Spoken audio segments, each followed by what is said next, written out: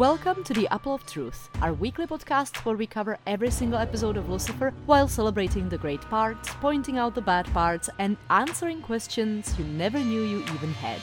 I'm Vero. And I'm Lena. And we can't wait to share our love and hate for your favorite characters.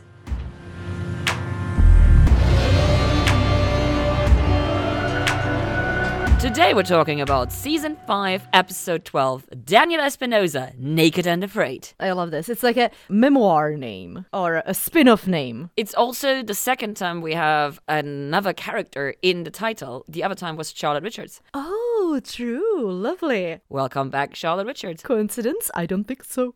That at least made it into the trivia section on IMDb, but I did not actually include it. But before we go into that part, let's see what this episode is about.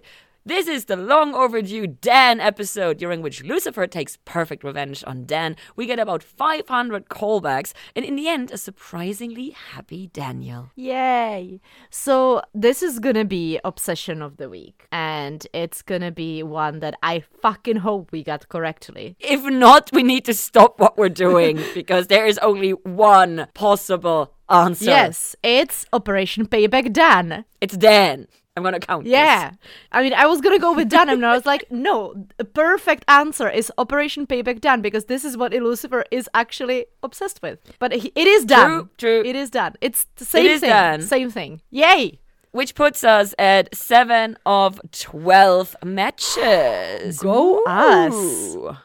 For the facts and funs, we have our three classical ones. We have fifth-time director Greg Beeman. Previous episode was The Sin Bin. This is his last one. It's been a while since Sin Bin. That was season 3, right? I think so, yeah. Eighth-time writer Mike Costa gave us this amazing episode. We love Mike Costa. We love Mike Costa. Previous episode was Diabla. One more episode by him to come. This is always making me so sad. The title, of course, is said by Lucifer, finally putting him in the 50% margin with 6 titles of 12 episodes. We are still ahead of him. Good job, us. Yes, we're still ahead of him, but at least he breached the magic border of 50%. So that's a passing grade so far. We'll see how it continues. This is also the first time in the entire show that the F-bomb gets dropped, and it was very deliberate, and it is fucking perfection. It's so good.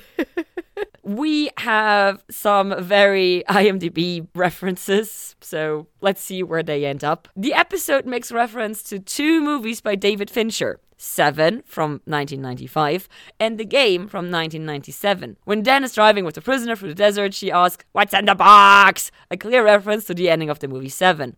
Furthermore, the whole intricate plot where the main character is thrown back and forth through insanity and dragged from one place to the next only to find out in the end was all a trick mirrors the plot of The Game, where in the end the main character also finds out it was all a crude birthday trick set up for him by his brother. Spoiler alert, I guess. So I have not watched The Game. Have you lost The Game? Speak on that. Oh no. Now we've lost the game. And everyone who listens to us. You're welcome. I did not fact check the next one, so we're just going to believe it. The 3 Lux employees in Lucifer's selfie with Dan also appeared twice in the opening number of Lucifer, Who's the New King of Hell. They were the dancers on top of the bar in Lux and later 3 of the dancing detectives in the precinct. Ooh. So recurring side stars or whatever, apparently. I did not double check that. And lastly, as Lucifer points out in the end, he included so many Easter eggs from our previous adventures. Did you spot them all during his prank? There are several very obvious ones. There are some not so obvious. If you want to know everything about them, you need to listen to The Devil's in the Details, because I went into 2 pages of possible, probable, and definite Easter eggs for this episode. They are excellent, I can confirm. Okay. And this concludes this week's Facts and Funs. Okay. Well, since this episode technically only has one character I'm interested about and I care about, the previously on Lucifer is also going to be quite different. Aww. Dan was tricked by Michael into seeing Lucy's devil face, and even though he's been coping surprisingly well thus far, at first Michael got in his head and he tried to shoot Lucy dead in front of Chloe. That's it. That's all I wrote. Also, he has been struggling with the fact that he slept with God's ex-wife. is fighting a very deep depression. He's been a bit cold lately towards Lucifer, and Bracelet Bros haven't been what they used to be. Yes. We start with a wonderful wake-up moment, which actually also mirrors the Welcome Back Charlotte Richards. In that episode, we also have her waking up and go through her morning routine. And they both work out. The morning routine of Dan was also part of the whiteboard in Operation Payback Dan. Oh, interesting. Why? It was just like morning routine on the... so because he was stalking him so he could know where to hit hardest. Yes. We do get a great song to go with that beautiful montage called Walk a Mile by Holly Golightly. What a name. Walk a Mile by Golightly. In Dan's place, we have all the weaponizer posters, we have motivational posters, we have more movie posters, which are actual references to Lucifer and other movies. There's a Deadpool reference in there in case you missed it. I have. The Zamboni, he's gonna put you on ice permanently, is a reference to Deadpool 1. Wow, I have missed that. I feel ashamed. Terrified and ashamed. Well, it's hard to spot in this scene. It's easier to see later when Dan and Mace are sitting on the table. At the table. And, of course, we have this perfect moment where he's looking in the mirror and there's this post-it note with, only you control your destiny, which is like, actually, not in this episode. Actually. So that made me extremely happy. The intro into this episode is fucking perfection, and I love everything about this episode. It's good. It's very good. You can see the struggle, and it made me a little sad for him because, in a sense, that you watch him go through the motions, it kind of feels like, because he is getting himself ready to turn himself on for work, and there's nobody else around, so you can actually see his true face and how he's feeling. So that was beautiful and greatly done. And yeah, there's nothing else to say. I have been sad for Dan quite a long while. Oh yeah, obviously. But, you know, one last thing to say. Dan, mood. That's it. That's all of it. Oh. We go into the precinct and Lucifer is watching Dan so closely. Like, he says that he watched him for 10 minutes or something. It's like... that in itself is already a huge red flag. Yeah. That Lucifer is taking that much time to pay attention to Dan. You don't want that. Should freak Dan the fuck out. You don't want that. Unless your name is Chloe Decker, you don't want Lucifer to pay attention to you for that long. You just don't. Yeah. So that was very, very well done. Of course, we have a perfect conversation with the Dan is not really feeling it, with this sort of funny, kind of clever insult. I mean, hey, in fairness, at least he admits that they're sort of clever, you know? Yeah, but still. Ouch. Yeah. And of course, we get some perfect foreshadowing in this moment, since Lucifer literally says, don't be coming to me for any favors. Mm-hmm. Yep. Fast forward like 5 minutes. Lucifer, I need a favor. And I have a favor. I will never go to you for a favor. 2 minutes later, Lucifer. Yeah, it's great. No, I love this conversation. It's amazing to watch Dan not participating in the dance that they normally do. It shifts the dynamic a little bit, and Lucifer shows this way that he actually cares about Dan by trying to engage with him and being very persistent with the wanting to engage, wanting to have some sort of an interaction. I think that speaks of Lucifer's love for Dan greater than anything else that we've seen so far, except for the wearing the bracelet. True. Also, Chloe calls it out quite literally. Chloe requires Lucifer to give Dan some time to cope because, you know, she reminds him, remember what I did when I found out? I ran away to Rome or to Europe for a month and stuff. And Lucifer just straight up refuses to. So at this moment, I was slightly convinced that he was going to end up going to Mexico with Dan, which I think would be also hilarious. But the way it ends up going is actually so much better. Not gonna lie. This episode is so fucking hilarious. Dan gets the file and Chloe stops him because she's like, have you checked whose name is in this file? Like who the other officer is. And the way she says Luis Navarro, I was like, should we actually remember that name? Like, has it come up before? No, it hasn't. So this is not something that we could have known. Yes. And Dan, of course, has to go and jinx it because he says, I've got it under control. No, Daniel, you do not. Famous last words. Don't worry, I got it under control. He, in fact, did not have it under control. Yes, that sounds about right. I kind of really liked the concern that Chloe has for Dan and the way she frames it as well. I know that I'm not your mother or your wife, but I am still your friend, because they do have beautiful friendship and they still are co-parents to Trixie, so it's only understandable that she really, really cares about Daniel. So it was just a really nice moment between the two of them. With these last words, Dan sets on his journey to Tijuana, and as he is driving through the desert, we get a song that I have been unable to find, unfortunately. It is one of the Spanish songs in the episode. It is very good, but it is not on our playlist. So if you know it, let us know. We stay on the road very, very shortly. Quickly, we transition over into the bar, and the bar is called La Axila. Do you know what La Axila means? No, I do not. Tell me. The armpit. Oh my god. I expected something poetic, and then I get the armpit. Sounds like my life. Yeah. Which is just perfect, that he meets Louise in the armpit and everything goes to shits. Yep. So, yeah. I mean, they couldn't call it the butthole or something. So, Same thing in this context.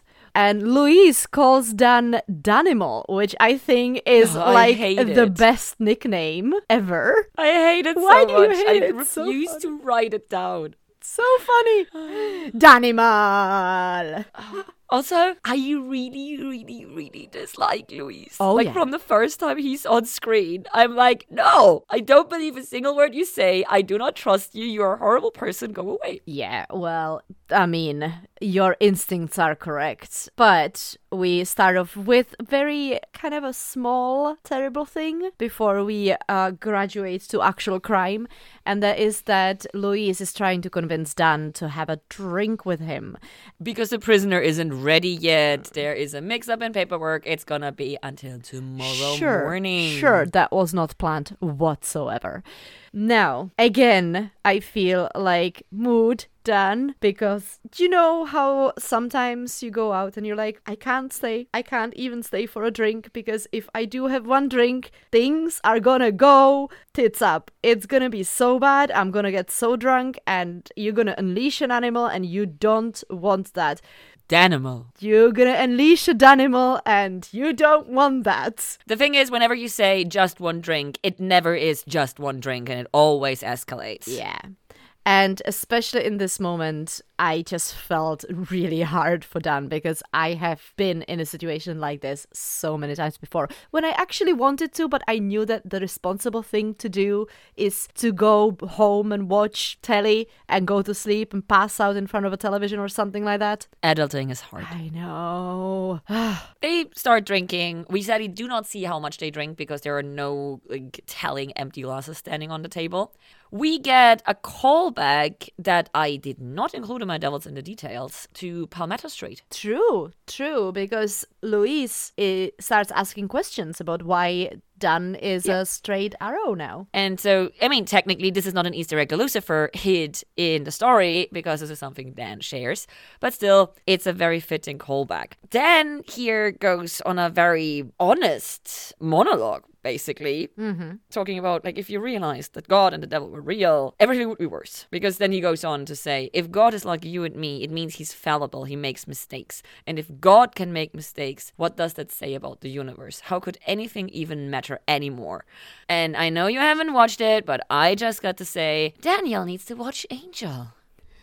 And then he would have an answer. I mean, he does find the answer later in the episode, but Angel said it better. We're gonna come back to that when he has his closing monologue. Okay. Well, I have written down this monologue and the closing monologue also, so I'm glad that we're thinking the same things. But yeah, it's very interesting, and it's something that I didn't think of before Daniel worded it. The fact that if the higher power is fallible, what is the point of trying to do the right thing? What is the point of doing anything if there is just chaos? And that is the point. Why? Why? Yeah. No, this is a take that I didn't expect, and I didn't expect it from Dan. And I love it. I love it because it introduces a different point of view for me. So I'm really enjoying this. I mean, now, so far, the show has led us to believe that God is all-knowing, all-seeing, all-powerful. But with Dan's viewpoint, we now have the assumption that, wait a moment, if God is jealous and losing the grip on his powers and everything, and basically fucking shit father and a dick, he is fallible. And that puts everything that Dad has done in the past in a very different light for us as the viewer. Mm-hmm. So Daniel introducing this different concept that Dad is not the almighty in the sense of the word, but just one of us, basically. Just a stranger on a bus? A stranger. Exactly. How did I know? Gives weight to the whole, okay, maybe many of the things that we have accused Dad of are actually things that he couldn't do because he is not all-knowing, all-powerful, and all-present. So that is very interesting. However, he doesn't have to present himself as such, which he does. Oh, yeah, but if he's just an asshole because he's an asshole, it's different than if he has free choice because he is all everything and decides to be an asshole. No, you're absolutely right. So, yeah, love this for us. Then Lois reacts to this and says, well, if nothing really matters, why don't you do this with me? And introduces a very innocent crime, as we could call it, with stones and crystals. Healing crystals. Suggests that Dan could make some extra cash, which, why not? Good boy Dan says no, he does not want to go into the fake healing crystals. Very proud of my boy. But then Benito shows up and he has tequila. My last note on this scene is, oh, Benito. Because that's the thing that I remembered was, I know what's gonna happen to Benito in about 10 seconds. And 10 seconds later, we have the second time Dan wakes up in this episode, because that's gonna be a thing. And he wakes up with an arm draped over him. Yeah, it's a very... There's blood! Oh no, it's just a hug. He's just hugging him. No, there's blood. The arm belongs to Benito, and Benito is dead! And I just need to say... Ta-ta-ta! Did Dan not check his pulse or anything? I don't think that if you wake up completely hungover after... He's a cop! Well, you wake up 3 hours... He's a cop! Well, yes, okay, he should have, but we have uncovered that he's clearly not very good at his job.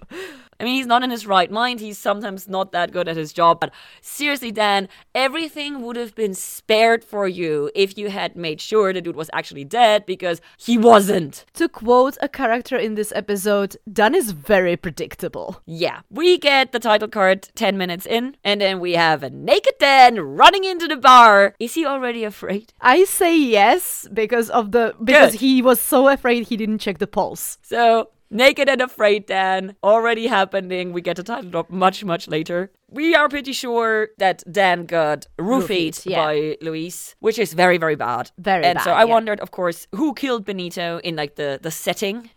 And now we have another callback, because now we learn about the Russian mob in LA. And Dan already had dealings with the Russian mob in LA, of course. Yeah, that he did. Do you think Luis knew that? I'm pretty sure Lucifer knew that, because Mace is in on the joke. And this is why this is part of the story.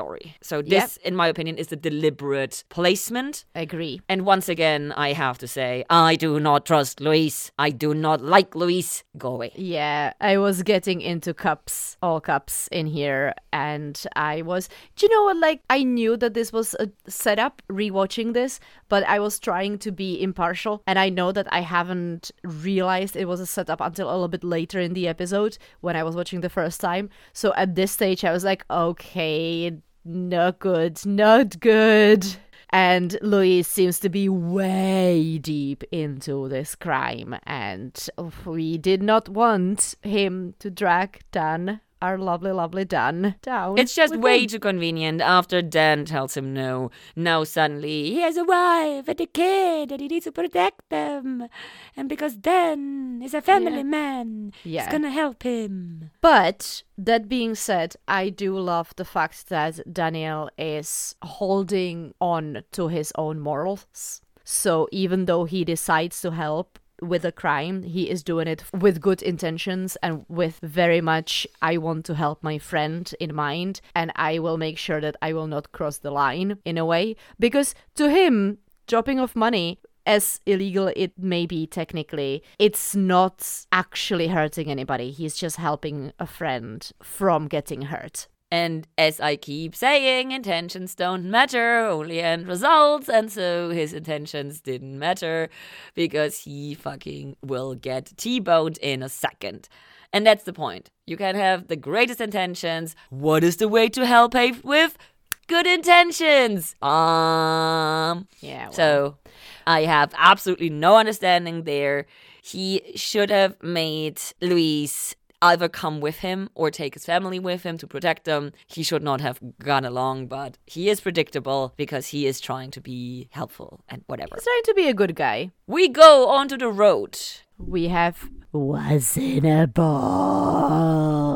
Sadly, we don't have it in that inflection, but we have the transfer prisoner in the back seat, and she's like, what's in the box? Obviously, he's not gonna tell her, but she realizes, because she's in on it, that something's up, and she pokes him just right. And I absolutely love it when she goes, we all got our demons, and he goes, yeah, working with the devil, like, oh yeah, cocaine, like, no, not cocaine. I'm like, okay, that working with the devil is a synonym for sniffing coke now?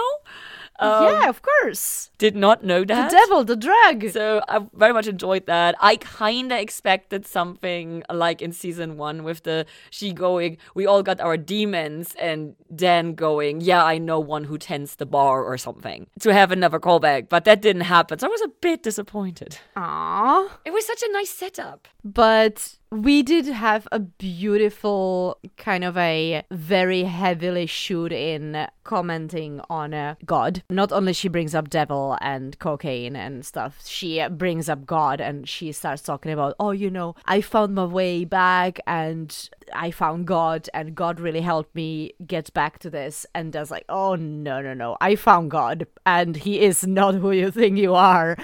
And I love these little things in this conversation. So that's great. He says, yeah, I've met God. He's not who you think he is. Also, he exploded me. And so we get the confirmation that Dan remembers what Dad did to him, which makes it so much worse. Yeah. Like, it was hinted at because he was so shocked after it. But this just made it so much worse to me that we now have like spoken confirmation that he remembers. Poor Dad. Also, fuck you, Dad. Yes. Fuck God. Fuck the church. But she ends the conversation with a perfectly timed sentence. Life has a way of blindsiding you. Which might have been a cue, so the car knows when exactly to. Do you think she had a bug or something? I don't know. The car might have had. So possible. Now that I know everything is a setup and who is part of it, I just assume everything is planned and communicated and monitored and tracked. There is actually a great point, and I think it's a very good chance, there is a good possibility of this actually being truth. So, yay for Lena for figuring out stuff. Yee. Also, Lucifer loves shit like that. Like, True. Commenting the obvious words. So then when Dan wakes up again, for the third time, we get the little close in on the car, and we are watching the graffiti and up on the window, and then we realize that part of the X is on Dan's forehead, and that's so funny to me. It was one of the most hilarious bits in the episode, that the window is cracked slightly open and they just ignored it and sprayed his fucking face. It's when so they sprayed funny. Lost X on it. It's So good. So really, really well done. But also this is the first concussion for Dan in this episode. We're counting wake-ups and concussions. Okay, good to know, good to know. Well, he comments at the end of the episode how many concussions he got. True. So just making sure if he counted correctly or if we are missing some. Yeah. And of course he realizes prisoner gone, box gone, car broken, fuck. And then very Western style like, we have a car approaching and you're not sure in the first few seconds, like tinted windows and everything. Is this gonna be good, guys? Like, who's coming up here? It's gonna be Louise. Like, who's gonna be it? And they roll down the window. And who is it? Yes, and it's Ryan.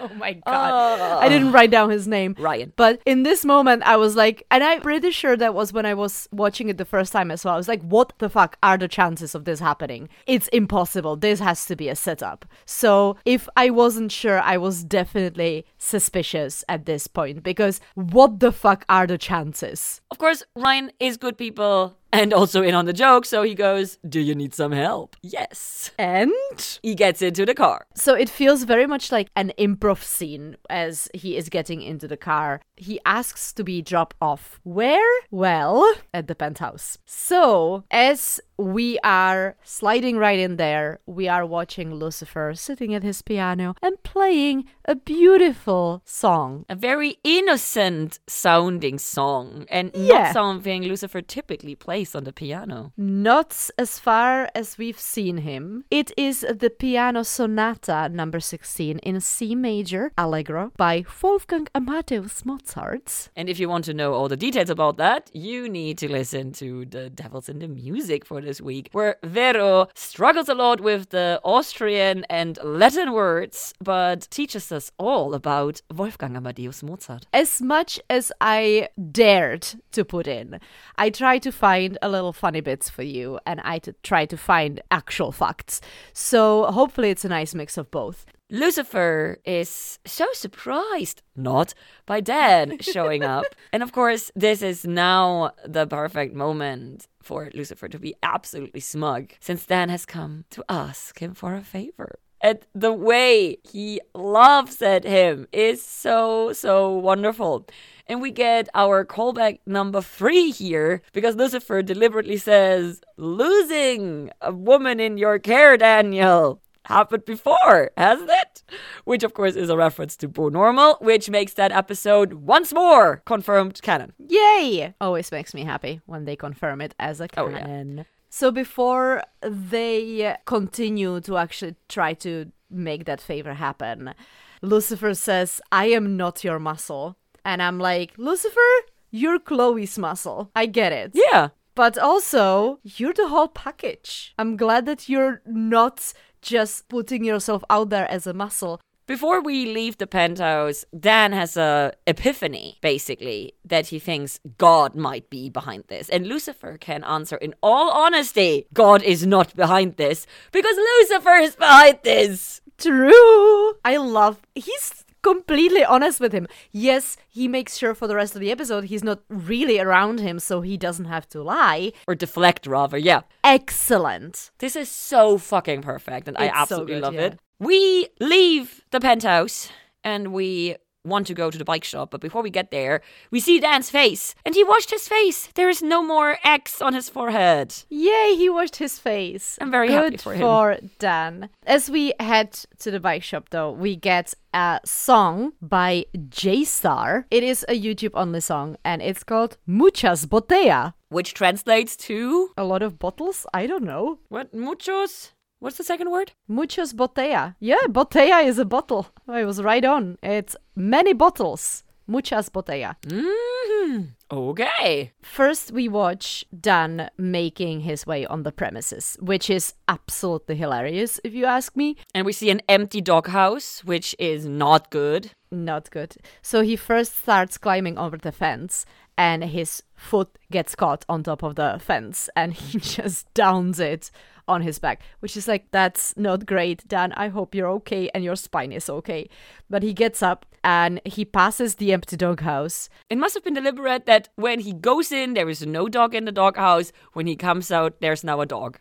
Do you know what I think? I think that the dog didn't care about him on the way in, but in the box, there was meat. The dog is in on it because we see the dog at the very end at the bar. So the dog knew his part. Chucho was trained well enough. Exactly. He was hiding on the way in. Or was he even there? Such a good puppy. Dan is the worst burglar ever. He bumps into the back door, gets inside, and causes a massive loud noise. It's excellent. It's so good. I wonder how he survived for such a long time as a corrupt cop. Because if he was this bad... Because Malcolm was smart. Fair enough. And once Malcolm was in a coma, he wasn't as crooked anymore. Yes. And then he turned his life around. So, not that much opportunity to bungle it up. We cut over into the inside of the shop. And I kind of do wonder, did Lucifer really not realize that this was not a motorbike shop, but a bicycle bike shop? I mean, he says that, so it must be true, right? Which, of course, lends more weight to your theory that this crew was not in it from the very beginning. Yeah. So it is curious. We're probably going to have like a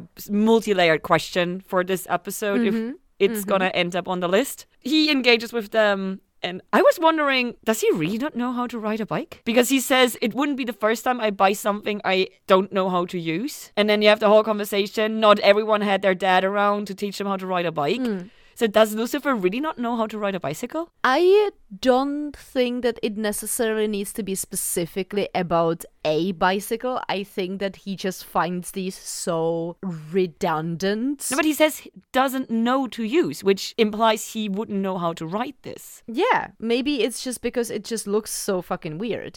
But no, that is a bit of a reaching from my side, I admit. So yeah, I would not be surprised. Another notch in your part of the theory is also that Lucifer is once again projecting his own issues while actually being on mission and getting kind of distracted by it while still using it to his advantage. So actually kind of curious if you might be right or not, but he basically inadvertently starts a group therapy session before we cut over back to Which Dan. is amazing, isn't so it? Good. We go back to Dan into the back of the shop, and he is trying to break into the cage to get the box. The cage! But somebody else shows up, so Daniel hides. With a key, apparently. Like, he just unlocks the thing. No, I think that the person has the these tools. I don't know how it's called in real life. You really think he has a lockpick and is that quick? Yeah, I think so. I think he's just that good and Dan is just that bad. I think it was made deliberately this way so we can see the comparison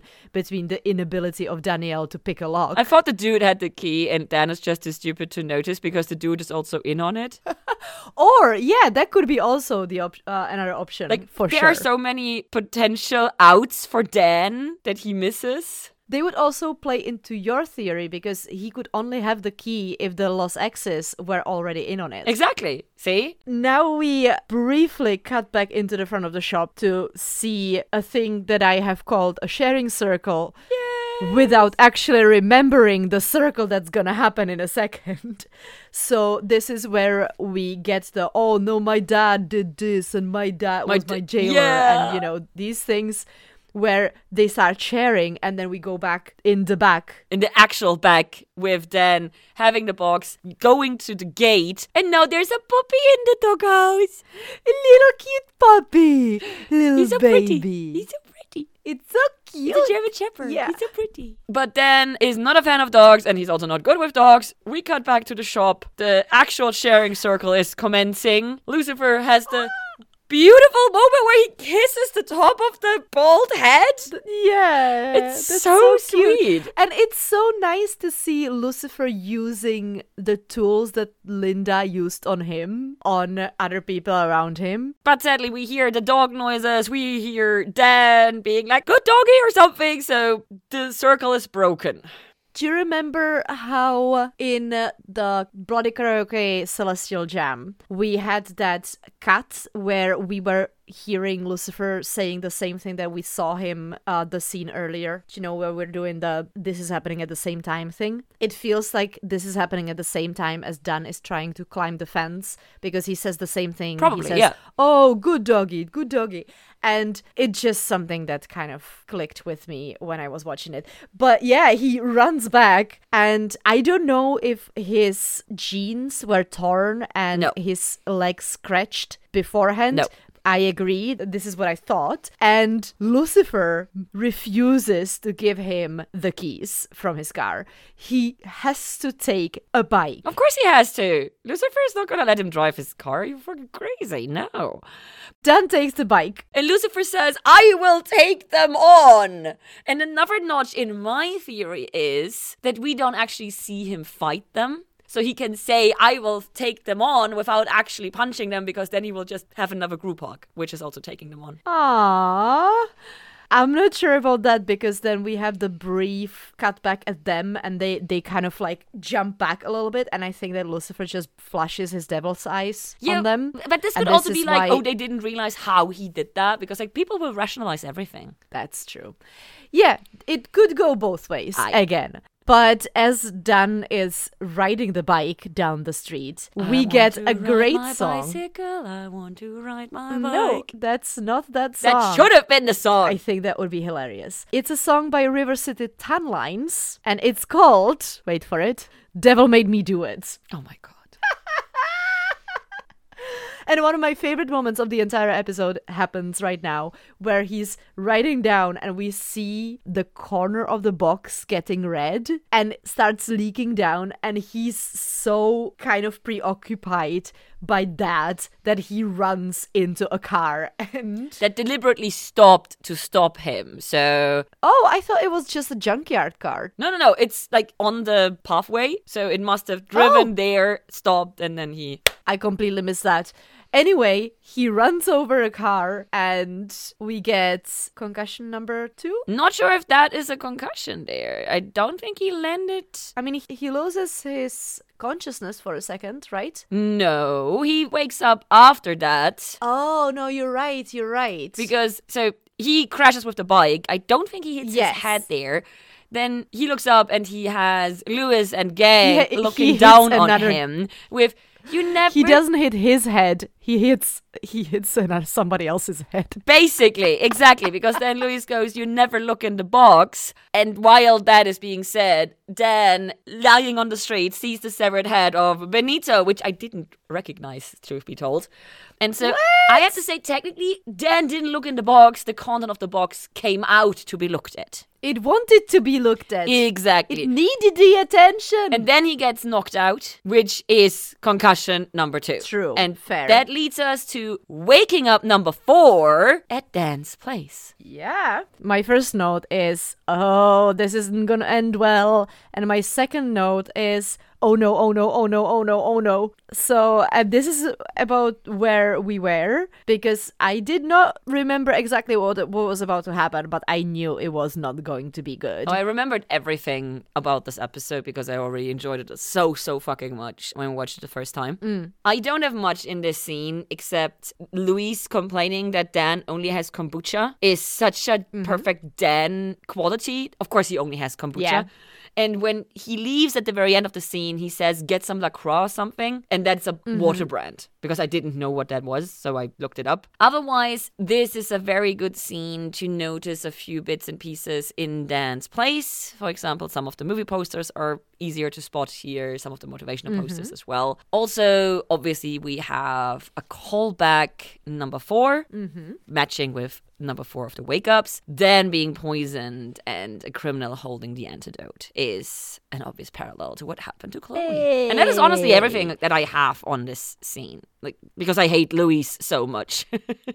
It feels like a quite smart move on the part of a criminal. Too smart for Luis. To have somebody, I was kind of surprised that he was smart, but... I mean, he's not. It's Lucifer's plan. Yeah. So. But to have somebody threatening somebody else's life to get them to commit crime, but once they commit the crime, there's no way out anymore.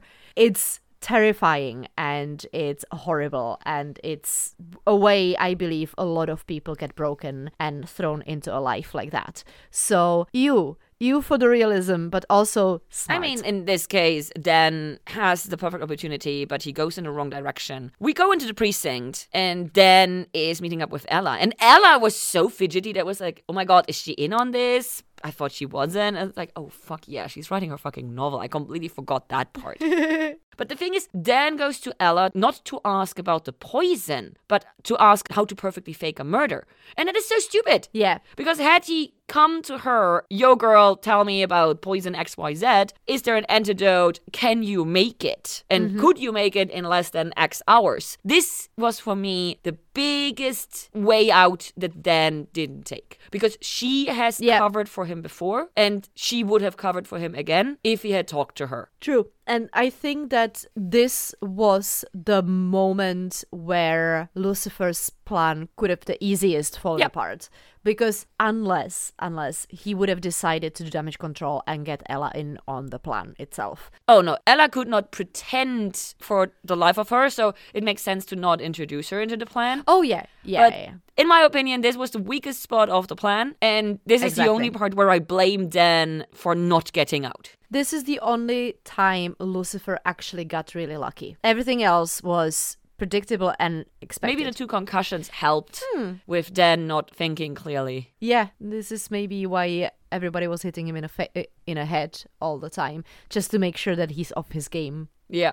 We get, of course, callback 5 to Boo Normal again with the novel that Ella is writing about the forensic scientist who sees ghosts. Also, someone please pay more attention to Ella, because the way she describes the main character, which is her, super cheerful but really tortured, is like, okay, people, can you maybe pay attention and help someone who's struggling?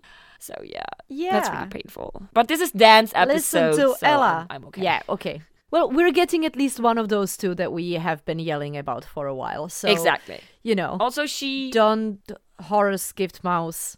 Yeah, absolutely. Stuff. Also, she enjoys very much the opportunity to give notes to Dan how to pull off the perfect fake murder. And I love that he's taking notes. Yes. Yeah. I think it's actually a pretty decent idea of Dan to go with. I mean, obviously, asking about the poison would have been better. It's the second best. It's the second best. So, you know, going around it and trying to make sure that he's gonna get from underneath Louise's thumb and survive, you know, without actually killing anybody. So he heads over to the cabin. We meet Svetlana. Oh my God, I feel so sorry for her. I'm so glad she's in on it. She's incredible. Yeah, she's so funny. I know this actress. I didn't look up from where I know her, but I definitely know her. No, I didn't know her. And imagine that you are a bookkeeper to Russian mob and somebody shows up at your door telling you this story of, oh, I've been sent to kill you, but don't worry, I don't want to kill you. And starts dragging out like, oh, look, I have the hamburger meat and I have this and that and this is a fake pig blood and everything. Girl, I would do exactly the same thing. He is so bad at this, and I am just appalled. I mean, like I said, yes, he got hit in the head several times, so maybe that's the explanation. But good for her that she's in on it, because otherwise she would be fucking traumatized. Yes. At least, like, her reaction makes sense to me. And also her reaction gives us concussion number 3 and wake up number 5. Oh my God. I didn't actually count the wake ups, so now I'm like... I did. Holy shit. I did, because that's what I'm here for. I'm numbers person. He wakes up, and just like in Boo Normal, once again, he lost the female he was supposed to be watching and his car. Because she took his car. Yeah, because they were walking the... Oh yeah, that's true. I didn't realize it. His car, by the way, I did not expect Dan to have a car like that when he drove in. So it was like, didn't okay, even pay attention. Good for you, Danielle. I didn't even pay attention. I'm so bad when it comes to cars. I just so don't care. It was blue and it was pretty. More than I noticed. So, Golvero. He realizes he has no car. He gets out his phone. I kind of expected the phone to be dead again. But no, it's not dead. He makes a call. I was like, okay, wait. I know who he's calling. Fuck yeah, he's calling a Manadil. I mean, he couldn't exactly call Lucifer. Yes, he could have. Well, he could have, but I don't think Lucifer would come pick him up. Oh, no, absolutely not. So, if he needed a ride... What I didn't understand is Amenadiel finds him super, super quick, but he tells him that his directions need work because they were really bad and there were so many similar buildings. Then how did he find him so fast?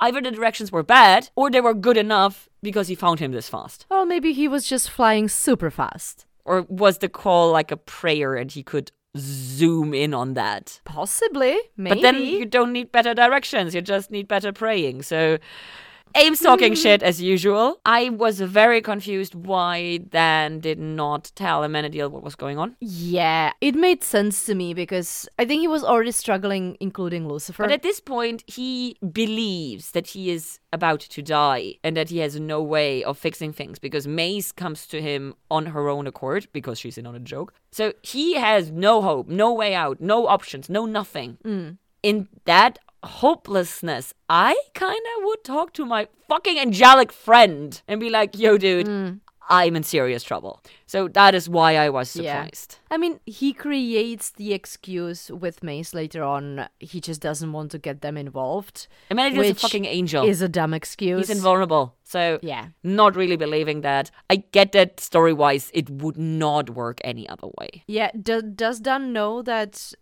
Ames is invulnerable? He knows Lucifer is, and Lucifer and Ames are... Does he? Yeah, he shot him. He does. Which is what triggered the entire episode, Vero.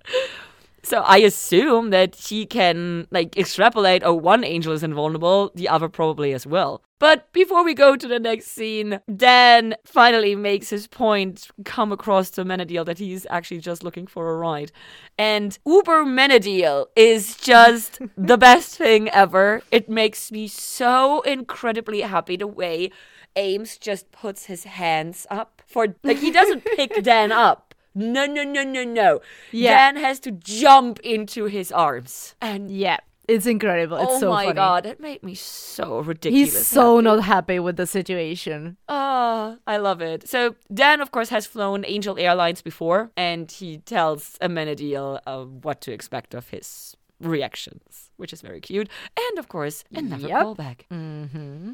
Actually, kind of smart from Dan to call Ames because, as we all know who have ever heard anything about LA, the traffic sucks. So the quickest way to get home would be via air. And since he doesn't have a helicopter and only has an angel, even better.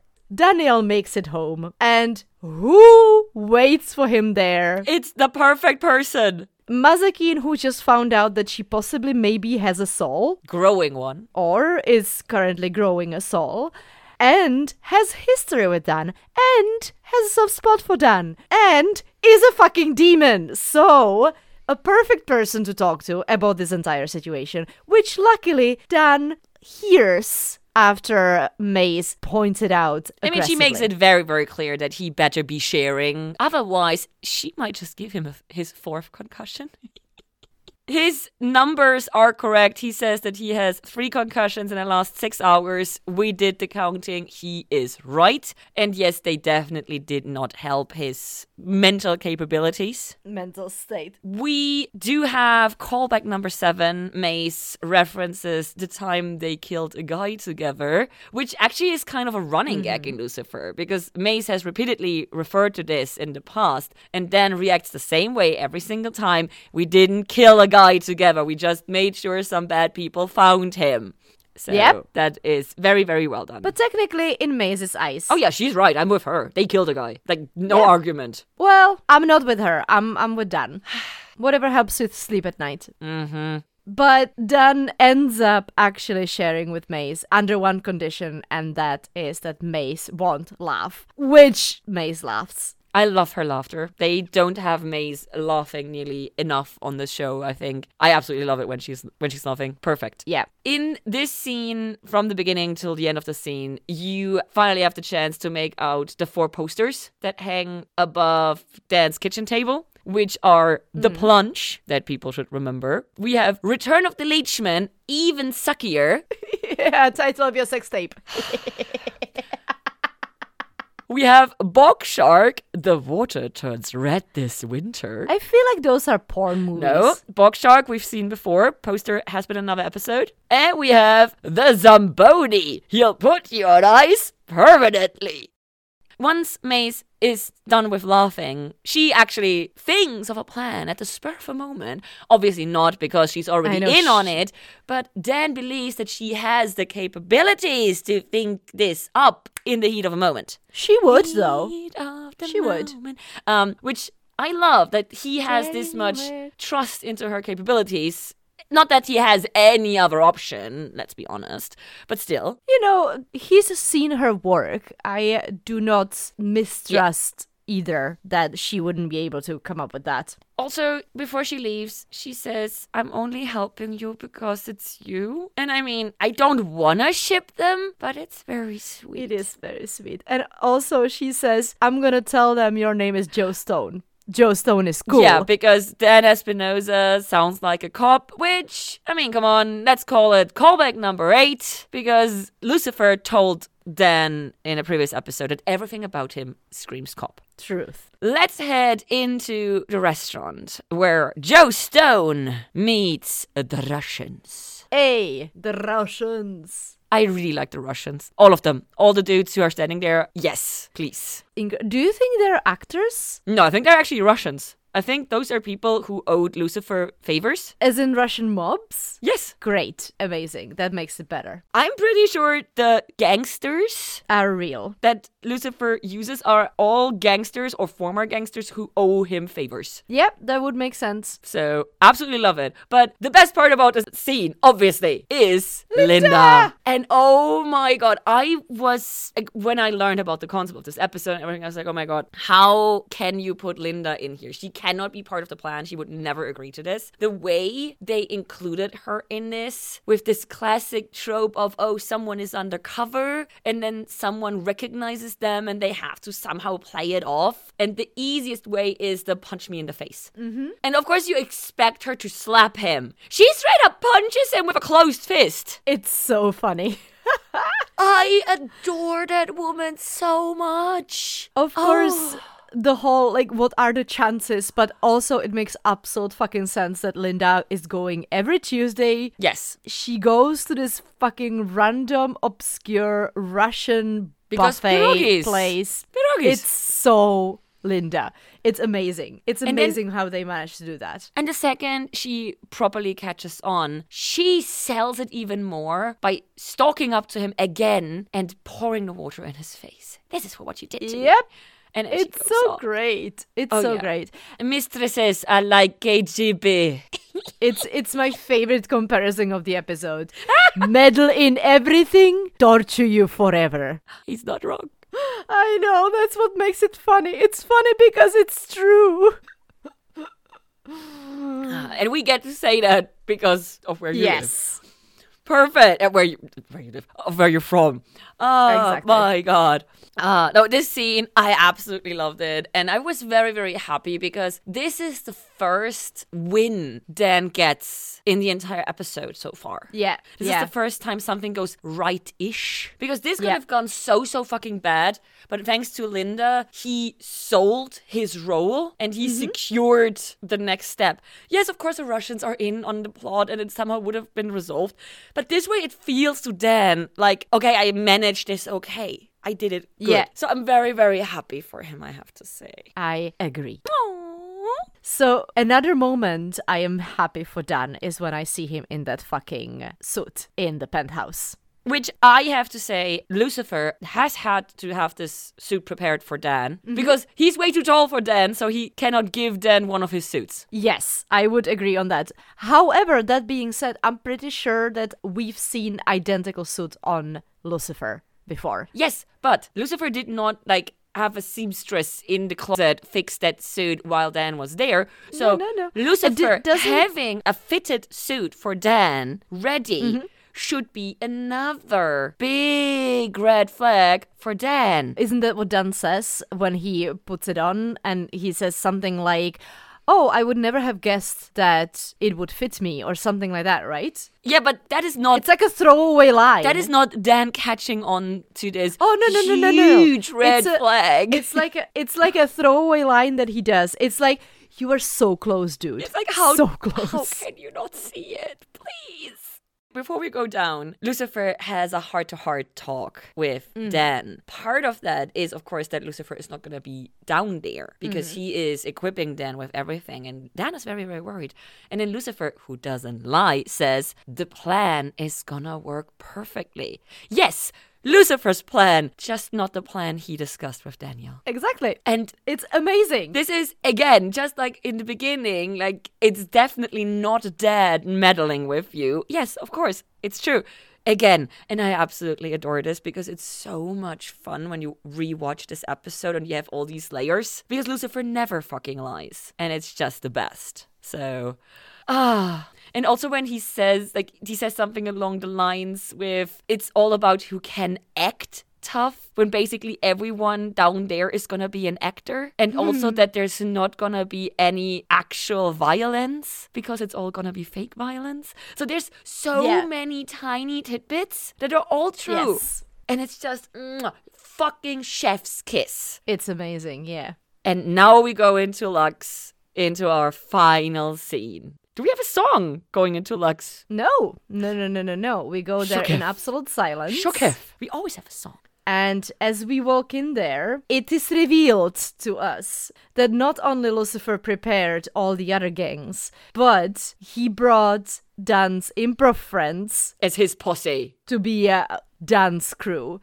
And as much as I hate improv, they are playing their role perfectly, but only if you look at it from the meta point of view, because they're so bad. Oh, I love Ryan and the others. Like, everyone came prepared. But like, roughing up so over the top. Yes. So over the top. Throwing Ryan's head away with him going, hey, it's a rental.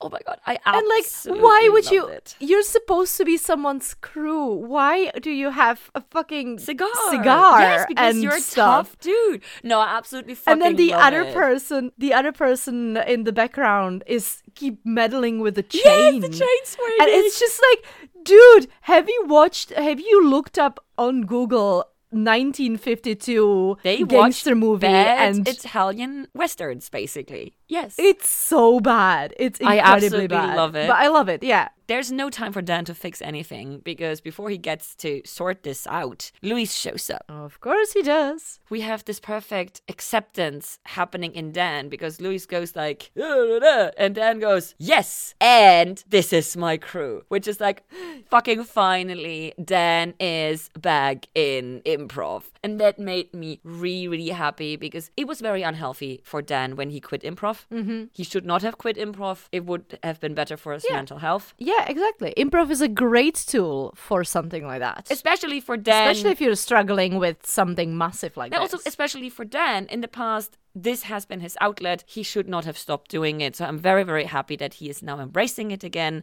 Of course, we have all the escalation. The Russians show up. Ryan gets very overzealous in his role. I'm just like, Ryan, don't!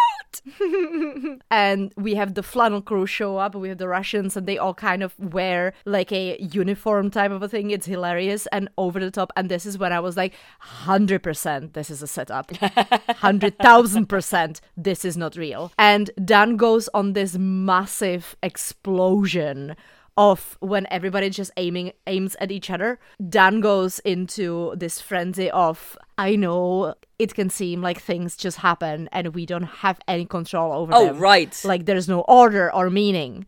But if the world is senseless and random, well, then all we can do is what we think is best. And this is the second monologue that is kind of ending the circle of Dan struggling with the chaos that he has learned about divinity and everything. And this is exactly what he needed to realize to be able to cope. Absolutely. I was just very confused that the improv group also has guns. I did. Yeah. Yeah, because props, right? Yeah, but the first reaction is like, did Lucifer give them actual guns because he thinks it's funny? So oh, that would be hilarious. And then the speech happens, and as as I said in the beginning of the episode, Danielle needs to watch Angel because Angel did it so much better with "If nothing we do matters, all that matters is what we do," which is the same sentiment, just much shorter and precise. So Fair. I have that on a t-shirt. And then he does the great speech. It worked. It works, yeah. Until. There's always an until. Mm-hmm. And then the Lost because Exes. this plan has to work. Lost Exes come Lost Exes showed up. Yo, yo, yo, yo, yo. Where's the dude? And then music starts playing. Mm-hmm. So just before the music starts playing, the dumbest shit happens, and that is Ryan not realizing that this is not an acting scene in a context of what we are currently still watching. What damn things. And there's, I walked the yard with this dude over there, and gets himself murdered immediately. Oh my God. Which is what starts this entire shoot-a-thon. Yes, shootout. And we go with a song by Freddie Fender called Vaya con Dios. Which I'm gonna go reaching, putting on my IMDb head, is our next soft callback when Lucifer said to Dead, Vaya con you. Ah, nice. Well done. I can put on my IMDb head. Yeah, you live in your IMDb hat. In this episode, I do. And like, seriously, we should all type it all up and just flood the entire episode with our trivia. Incredible, yeah.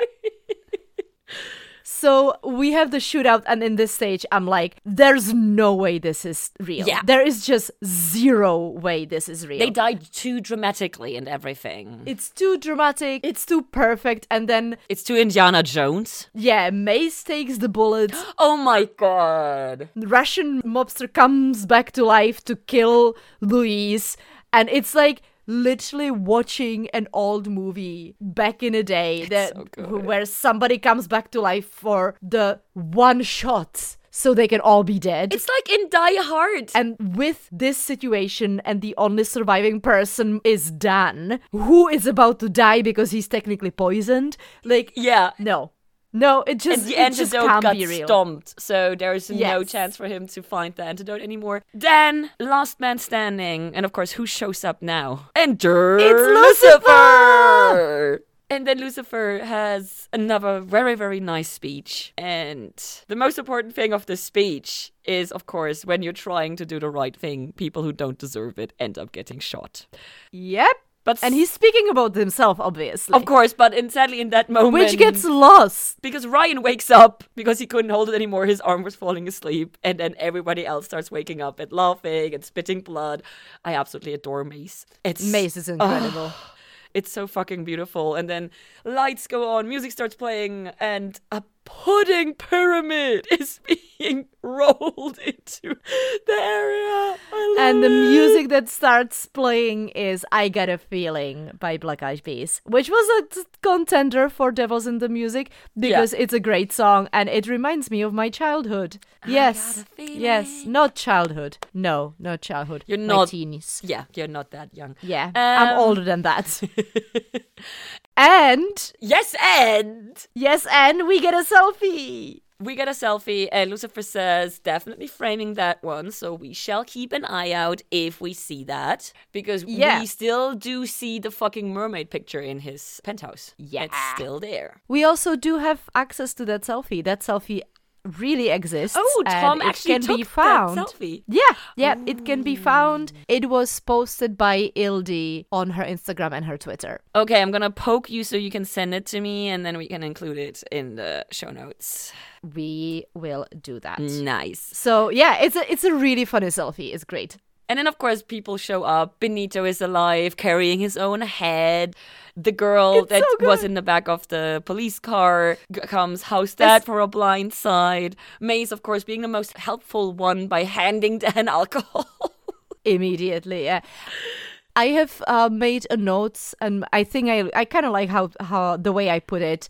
We get to see that no one was harmed in the process of this prank. Not even an animal, because we see the puppy at the bar eating out of a bowl, which I absolutely adore. Oh, it's so cute. That makes me really, really happy. And then we have an incredibly sweet moment between Mace and Dan, because Dan goes like, I really thought you died. And she goes like completely incredulous, like, did you really think I would take a bullet for you? And then she realizes he's kind of hurt by that statement. And she softens it, well, not in the heart at least. And then she kisses his... Not in the chest, yeah. And then she kisses his cheek and she goes away. And I'm just like, oh, they're such good friends. And that's where my momentary shipping ends, because this is just such beautiful friendship, and it makes me very, very happy. So, yeah.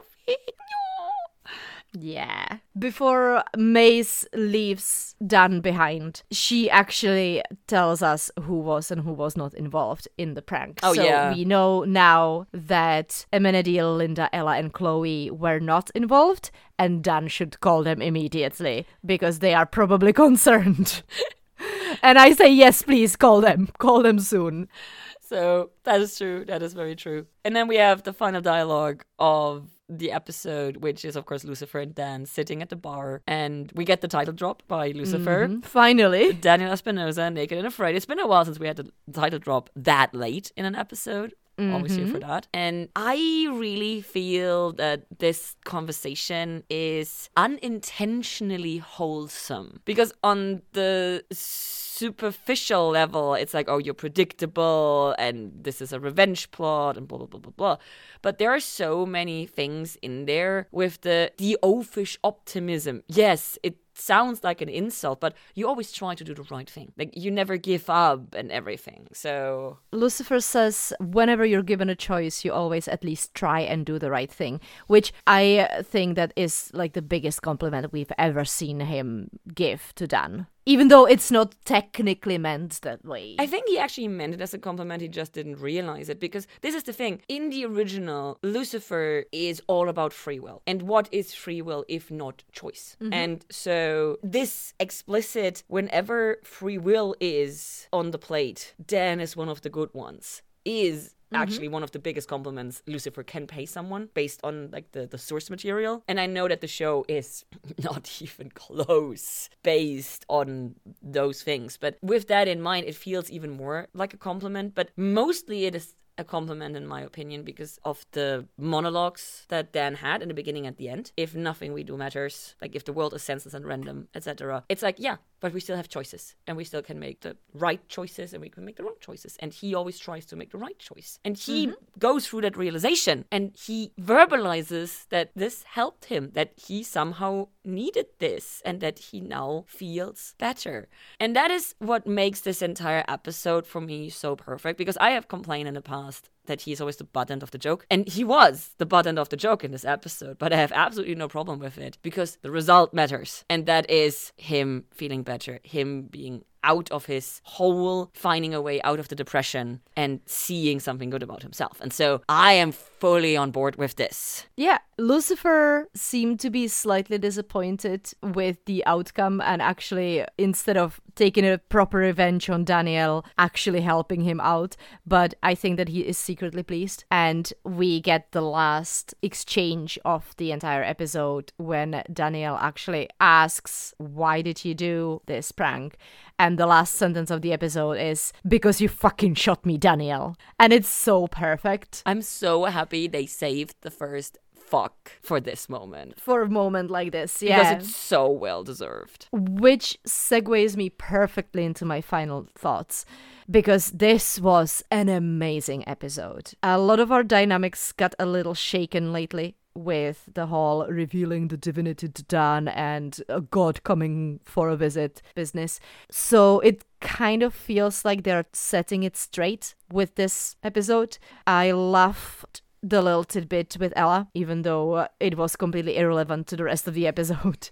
But the whole book and a little bit more information that we gotten on her, even though with that one sentence, was really, really nice. I also think it's a great outlet for Ella to write a book. But most importantly, this episode feels like a love letter to Dan, which not only reminds Dan who he is, but it reminds us why we love him. And even though this whole thing was a joke on him, he is not not a joke to us. Because he is an incredible person who always tries to do the right thing, and we love him. I absolutely love this episode. I think this might be my all-time favorite episode of the show so far. I would slightly disagree. This is not a love letter to Dan. This is a love letter of the show for the show. Because we have about 5,000 callbacks in this episode, which are all done so entertaining and lovingly and warmly and everything. They also give center stage to my now straight up favorite character, which I'm always here for, obviously.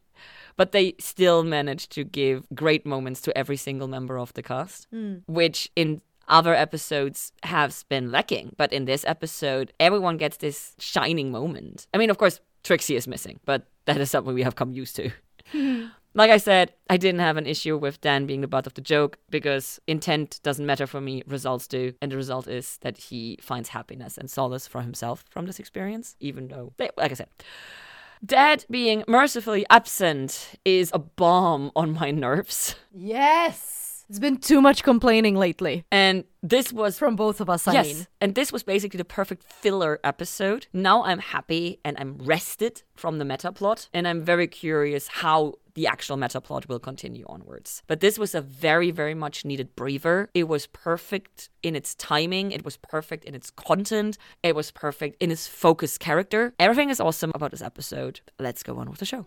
And with this, we say thank you for listening. Please find us on our various social media. We love interacting with you, either over there or when you send us emails to lucifer@taot-podcast.com. If you want to get even more personal and have secret chats with us on our exclusive Discord server, you can join our Patreon at patreon.com/TAOT podcast. We have a whole bunch of different rewards, such as early release, merch, and hours of bonus content. Yes, hours. If that sounds like too much pressure, you can help the show by leaving positive iTunes reviews. They really do help. Or telling all your friends about us because nothing beats a personal recommendation. Thank you! Bye!